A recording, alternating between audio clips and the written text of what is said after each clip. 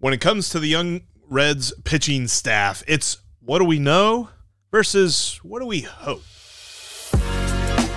You are Locked On Reds, your daily Cincinnati Reds podcast, part of the Locked On Podcast Network, your team every day. My name is Jeff Carr, and Steve Offenbaker will be along with me shortly, as this is a play of the live show, the live Q&A portion of our Aloha Friday that we did on a Thursday because of the holiday weekend, and you are Locked On Reds. Thanks so much for checking out this bonus edition of the Locked On Reds podcast. Remember that during the off season, you can catch us on Fridays, usually on Fridays.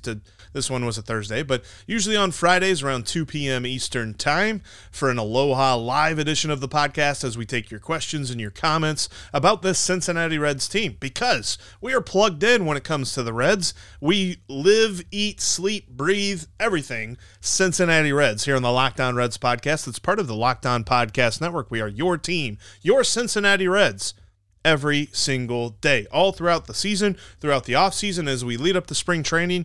You can trust us to bring you Reds content, rumors, news, transactions, all of that great stuff right here on the Locked On Reds podcast. Got a lot to get to, a lot of great questions. We're going to start first with one about, is Joey Votto coming on the podcast soon? Which would be really cool. And then we'll jump into this young Reds pitching staff. All right. Let's keep going with these questions and comments. As always, Jeff, the comment section is on fire with great questions and comments. I do want to grab this next one because, boy, would it make my whole day. Here we go. Joshua says, so when are y'all getting Votto on the show? Listen, don't think that we haven't been trying to scheme that all along. My honest answer to you guys for that type of an interview to happen, it's going to be after he's done playing baseball, and then we will pull upon every resource we have to try and make it happen, because that's on my bucket list of guys to get to talk to. We will try and make that happen. It won't happen while he's an active player, especially now that he's a free agent trying to go to a new home. But don't worry, someday we're going to make a full push to try and get Joey on here and relive the Red years and talk hitting and just sit around like we're, kids at Christmas listening to grandpa tell stories. We're going to be all over that, but could be like a 3-part episode just talking about hitting. Like everything else is just do multiple episodes, but yeah, that would be, that's definitely top of the list right there. Carrick follows up on his Teoscar Hernandez comment here and says, Reds need another right-handed outfielder unless they move Marte to the outfield. I don't necessarily think it has to be Marte. You and I have talked about this, Jeff. I'd be interested to see what everybody watching thinks, but I think, in that lineup earlier today, I put CES out there for reasons, trying to balance the defensive concerns with the offensive concerns to get the bats in. I thought the better defensive alignment was to keep Marte at third, put CES in right, and then let Candelario play first base. I feel like that's the best combination of defense amongst those guys.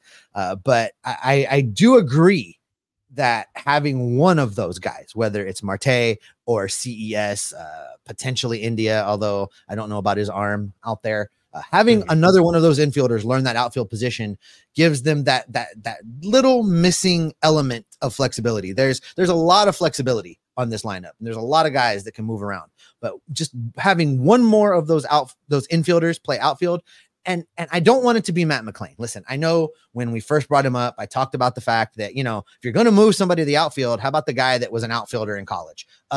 I know that's where I was. I have changed my mind having seen him play for a full season now. I don't want him moved. I want him at second base or shortstop every day for the rest of his days playing baseball, with a C on his chest as the no. Okay, I'm not going to go there. But, no, I agree though. I think it's Marte or CES. Like, I'm not strongly feeling one way or the other because it's all kind of hypothetical and speculative at this moment. But I think that if you were to really sit them next to each other, compare them, Marte is going to have more range. I think CES has a little bit more arm strength.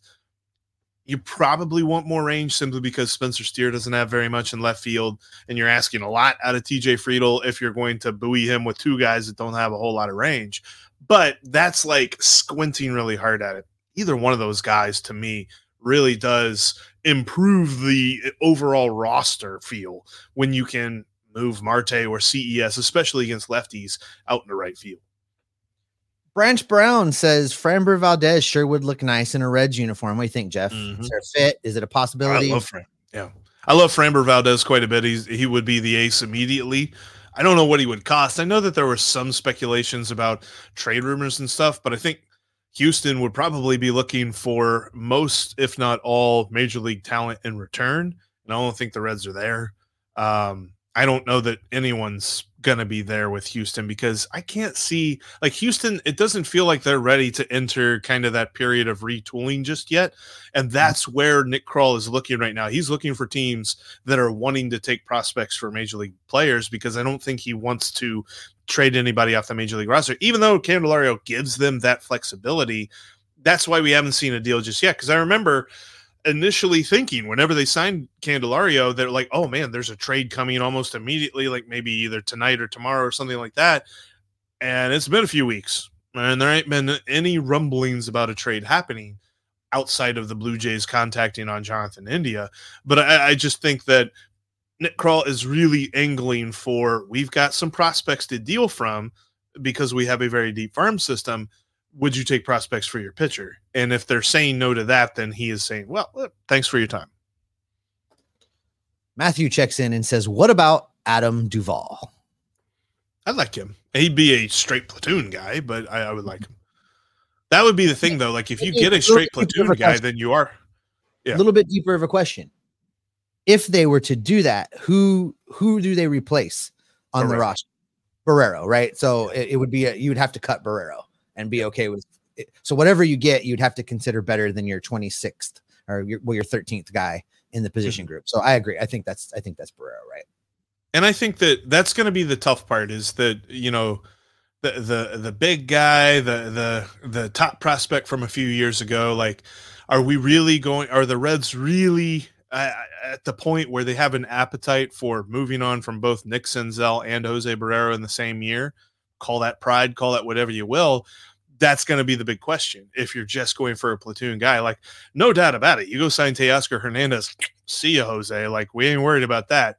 But if you're talking about a straight platoon guy like Adam Duvall, that might be a little bit harder of a, trade, within the Reds roster to make. Mike Graham weighs in with this. He says, we had Nick Senzel. There was our right-handed bat. That tells me they don't want and or need a right-handed bat. I have a different take on this. I think the Nick Senzel situation was such that they had fractured that relationship so much that there was really no way to keep Nick Senzel in Cincinnati without it becoming a noisy distraction for whatever time remained in that deal. I think that them letting him go was what was best for all parties involved, and that it didn't really reflect what the current roster situation was. I think that was more about the relationship between the player and the team. I don't think that because letting him go, that means they didn't think they needed a right-handed bat. I think that didn't weigh into the thought process at all. That's the hardest part about, these whole, this is how the roster should move. This is a great strategic move. This is how this player would fit in. What's that player think about it? Because there's still the human side of this equation. And I think Nick Senzel had gotten to the point where he was just like, look, I think I could probably play everywhere, or I could probably play every day somewhere else. And he was right. I mean, the Nationals have basically come out and said that he's going to be their everyday third baseman. So I think if you were to ask Nick Senzel right now, would you rather be the Reds' right-handed platoon bat, their option for right-handed platoon bat in the outfield, or would you rather be the everyday third baseman on the Nationals? And he's saying, I want to play every day. That's where he's at in his career, because he's not yet proven that he can be, a long tenured major league ball player. He wants to prove that. And that's the opportunity that he now has. I don't think that this is a scenario at all where the Reds said, we are going to, cut off our hand to spite our face here. This is really going to be, something for Nick so that he can further his career. And before we continue the questions in the comments, including do we really think that the Reds can actually outbid somebody for a good starting pitcher?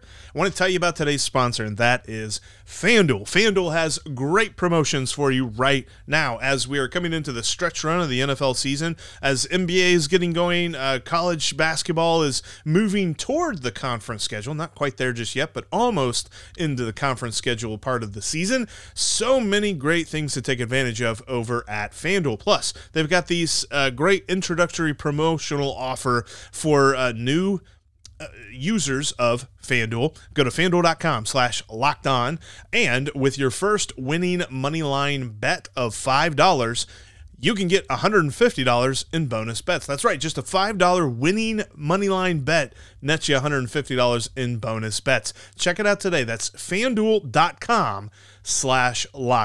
FanDuel is an official partner of the NFL and the official sportsbook of Locked On. Again, that's FanDuel.com/lockedon, and take advantage of their $5 winning moneyline bet for $150 in bonus bets. Locked On has created the first ever 24/7 sports streaming channel on YouTube. Go subscribe to Locked On Sports today on YouTube and check out our local experts and our national shows covering every league. That's Locked On Sports today on YouTube, the first ever 24/7 sports streaming channel on YouTube. Craig says, with the fierce competition for starting pitching, can the Reds realistically outbid for a good starting pitcher? Absolutely. We've talked a lot about this as far as the resources they've got. They have the room, and listen, they have the room to do a big deal with a starting pitcher and still cry poor. Again, their current payroll is $75 million roughly, and which factors in everything, not just like league average is 100. Right. League average is $125 million. So they're still $50 million below league average. There's room to wiggle there. But Carrick, to your point here, the Reds are 7 deep with pitchers. I would be happy with opening day rotation that looked like Green, Lodolo, Ashcraft, Abbott, Williamson. And then you've got Phillips and Martinez, also a few from Louisville for an emergency. And Chase Petty, Rhett Lauder, they're all in the wings. They're all doing their things. This is where I was, Carrick, and it's hard for me to argue against what you're saying, and those that listen that think the same way. These are the same arguments that I came at Jeff with, but at the end of all of it, I don't want to just sign a starting pitcher to sign a starting pitcher. But if you sign a guy that in this scenario that you've listed, Green, Lodolo, Ashcraft, if you sign a guy that you can look at their statistics and look at their body of work and say, I'm building the rotation, and this guy that I'm signing, I will start in front of Green. I will start in front of Lodolo. I will start in front of Ashcraft. You sign that guy, it makes this team an instant playoff contender, World Series possibility.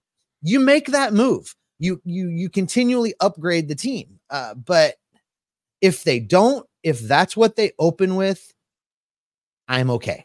I need them to do something with the outfield, though. Then again, I want 2 of 3. But Carrick, I hear you. It's hard for me to argue against what my own argument was when we started this process. But I've come around in as much as saying, you go get me a guy that's going to start 32 games and throw 180, 200 innings, and you look at his stats and he's better than what we project Lodolo to be. He's better than what Ashcraft gave us last season. Then you sign that guy. It's a no-brainer to me. I mean, yeah, it's easy for me to say. I'll spend Bob's money.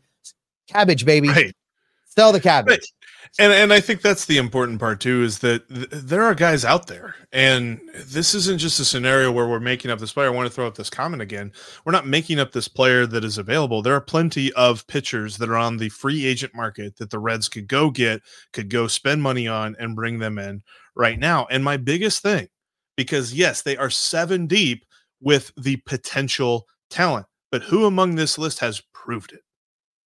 Who among this list deserves to be called a bona fide, we're writing you in and pen in the starting rotation right now? You got to be super honest with this too, because I have always stood on the table and said the potential of Hunter Green is to be a multiple Cy Young winner. He has not done that yet. He has not been close to that yet. Nick Lodolo was hurt all year, basically barely pitched last season. Graham Ashcraft missed multiple months with multiple injuries. Andrew Abbott, I was really excited about, and the performance that he put on is amazing. And the things that he has said, we talked about that on earlier episode today, that, he's saying all the right things and we're really excited to see how he moves forward. But there's not a scout in baseball that will look at 1 year and not even a full year of performances and say they know what they know about that guy and call him a dude. They'll call him a potential dude. All of these guys are potential dudes. But to bet on potential and to say that we know what we have based on potential is not satisfying to me. They need one guy that is consistent, that has proven it at the major league level to lead these guys, and not necessarily to be like a clubhouse leader. I don't care about that. They've got plenty of clubhouse personality. They don't need that. They just need a consistent 30-start guy, and there's a couple of those guys out on the market that they can go get. Jared says Hunter Green is our ace. Hunter Green could be our ace. If you look at all of the players that we have right now, is Hunter Green our ace? I want to start Andrew Abbott on opening day. So, I mean, it's definitely a conversation because Nick Lodolo had the better 2022, right? Nick Lodolo had a better 2022 than he did. Andrew Abbott had a better 2023 than he did. So there's definitely it's a three-way conversation for sure to decide who is the best pitcher currently on this roster. I think potential wise, I still say potential he has the most. Andrew Abbott is going to be a solid 2 or 3 guy. Nick Lodolo, solid 2 or 3 guy. Hunter Green is a bona fide number 1 dude if he reaches his potential. He's still got to do some work to do that, though. I'm not comfortable in saying right now, like, because you think about it, and we're comparing these guys with the guys that we currently have. Compare them to other ace pitchers that you've watched. Compare him to Luis Castillo. Is he as good as Luis Castillo was? Because that was our ace. Is he as good as Anthony DeSclafani was? Anthony DeSclafani for a couple of years, whenever our pitching was horrible, was our ace. I think he's right there where DeSclafani is, but to be honest with you, like, is that what's exciting about Hunter Green? No, there's still mountains of potential for him to gain. It's just he's not there right now. Hear this from Nick. Going into the season without adding quality starting pitching is malpractice. We keep coming back to that pass or fail. Did they do a good job or not? I don't buy into pass or fail. There's levels. You can fail, but you can also get a C, right? This issue, and it's the split amongst the listeners on you gotta absolutely have to do it versus the ones that think you don't have to do it. The split sometimes feels 50-50. I just, what's the deal breaker move? Like what's the one thing? Like, if you only get one more move, is it the outfield bat? Is it the starting pitcher? Like, if you only get one more move to cement this team to be in position to win the Central, which one of the moves do you make? And we'll answer that coming up right after this, because I want to tell you about how you can follow us in between episodes. You can follow me on Twitter X at Jeff Carr with 3 Fs. You can follow Steve at S. Offenbaker with 2 Fs.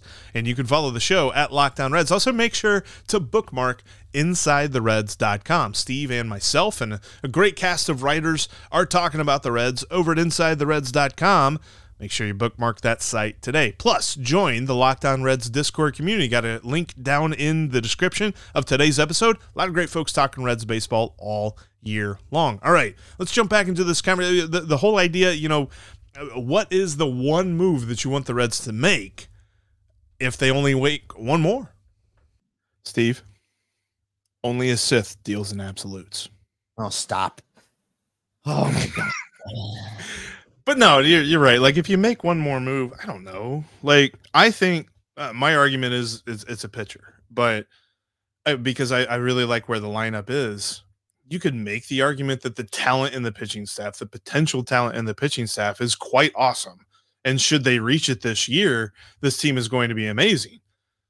It's just the argument of betting on potential versus betting on what you know. It's really tough because that's how projection systems work. They project based on what they know. They don't really factor in the whole idea of potential. And then whenever you're putting in a future bet, that's all potential. There's a happy medium there. Like, life is not black and white. I'm tired of this whole pass or fail thing. I'm tired of this whole, like, it's either this or that. Like, there's so many areas of life that there's plenty of gray area to work within. And that's where the Reds are in this offseason. They're working within the gray. I still think they've got a couple moves in them. Is it Teoscar Hernandez and Blake Snell? Probably not. But is it like, maybe is it Teoscar Hernandez and then like a middle of the road starting pitcher that's going to give you 25 to 30 starts or something like that? Possibly. There's still a few guys out there that are like that. Is it going to be Blake Snell and Adam Duvall, or Blake Snell and Michael Taylor? It was something like that.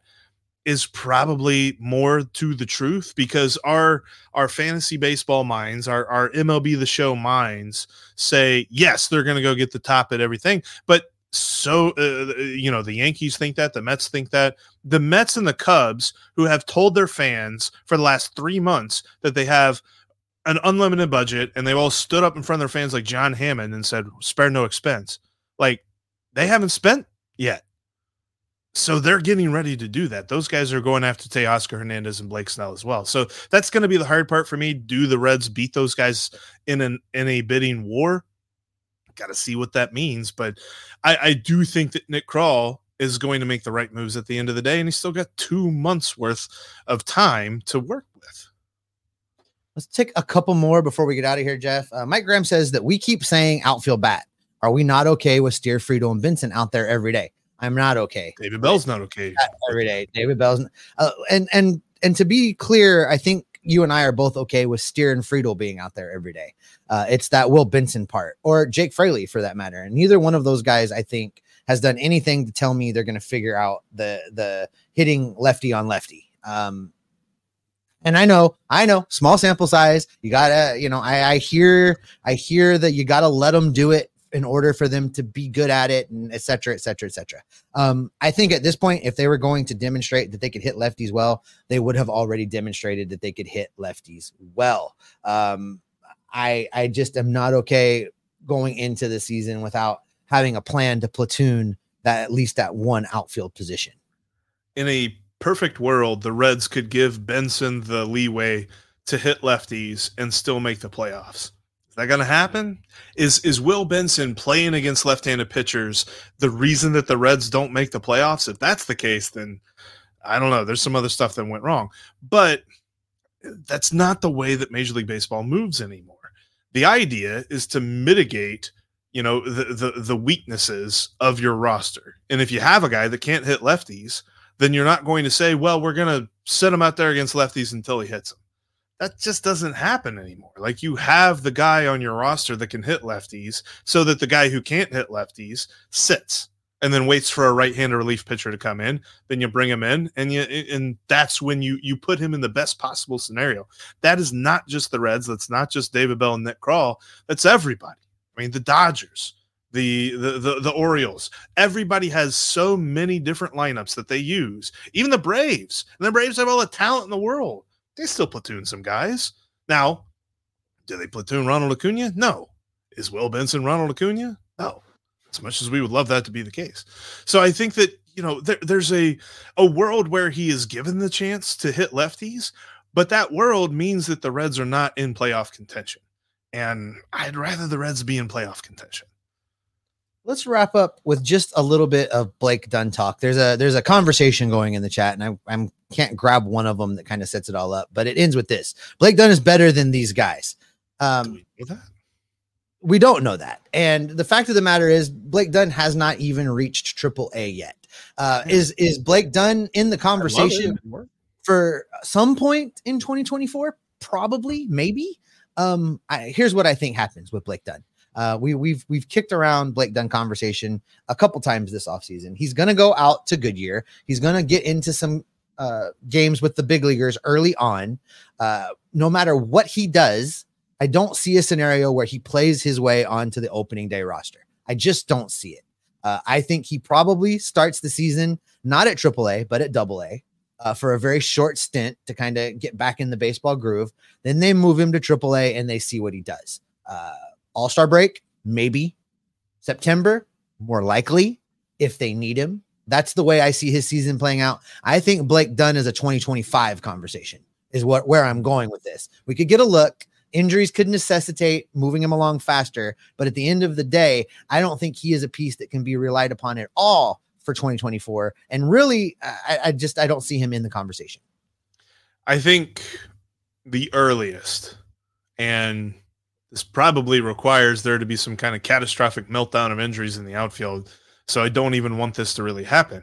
But the earliest we could probably see him is June, maybe July. And that's with a lot of bad things going wrong with the outfield and them needing to figure out.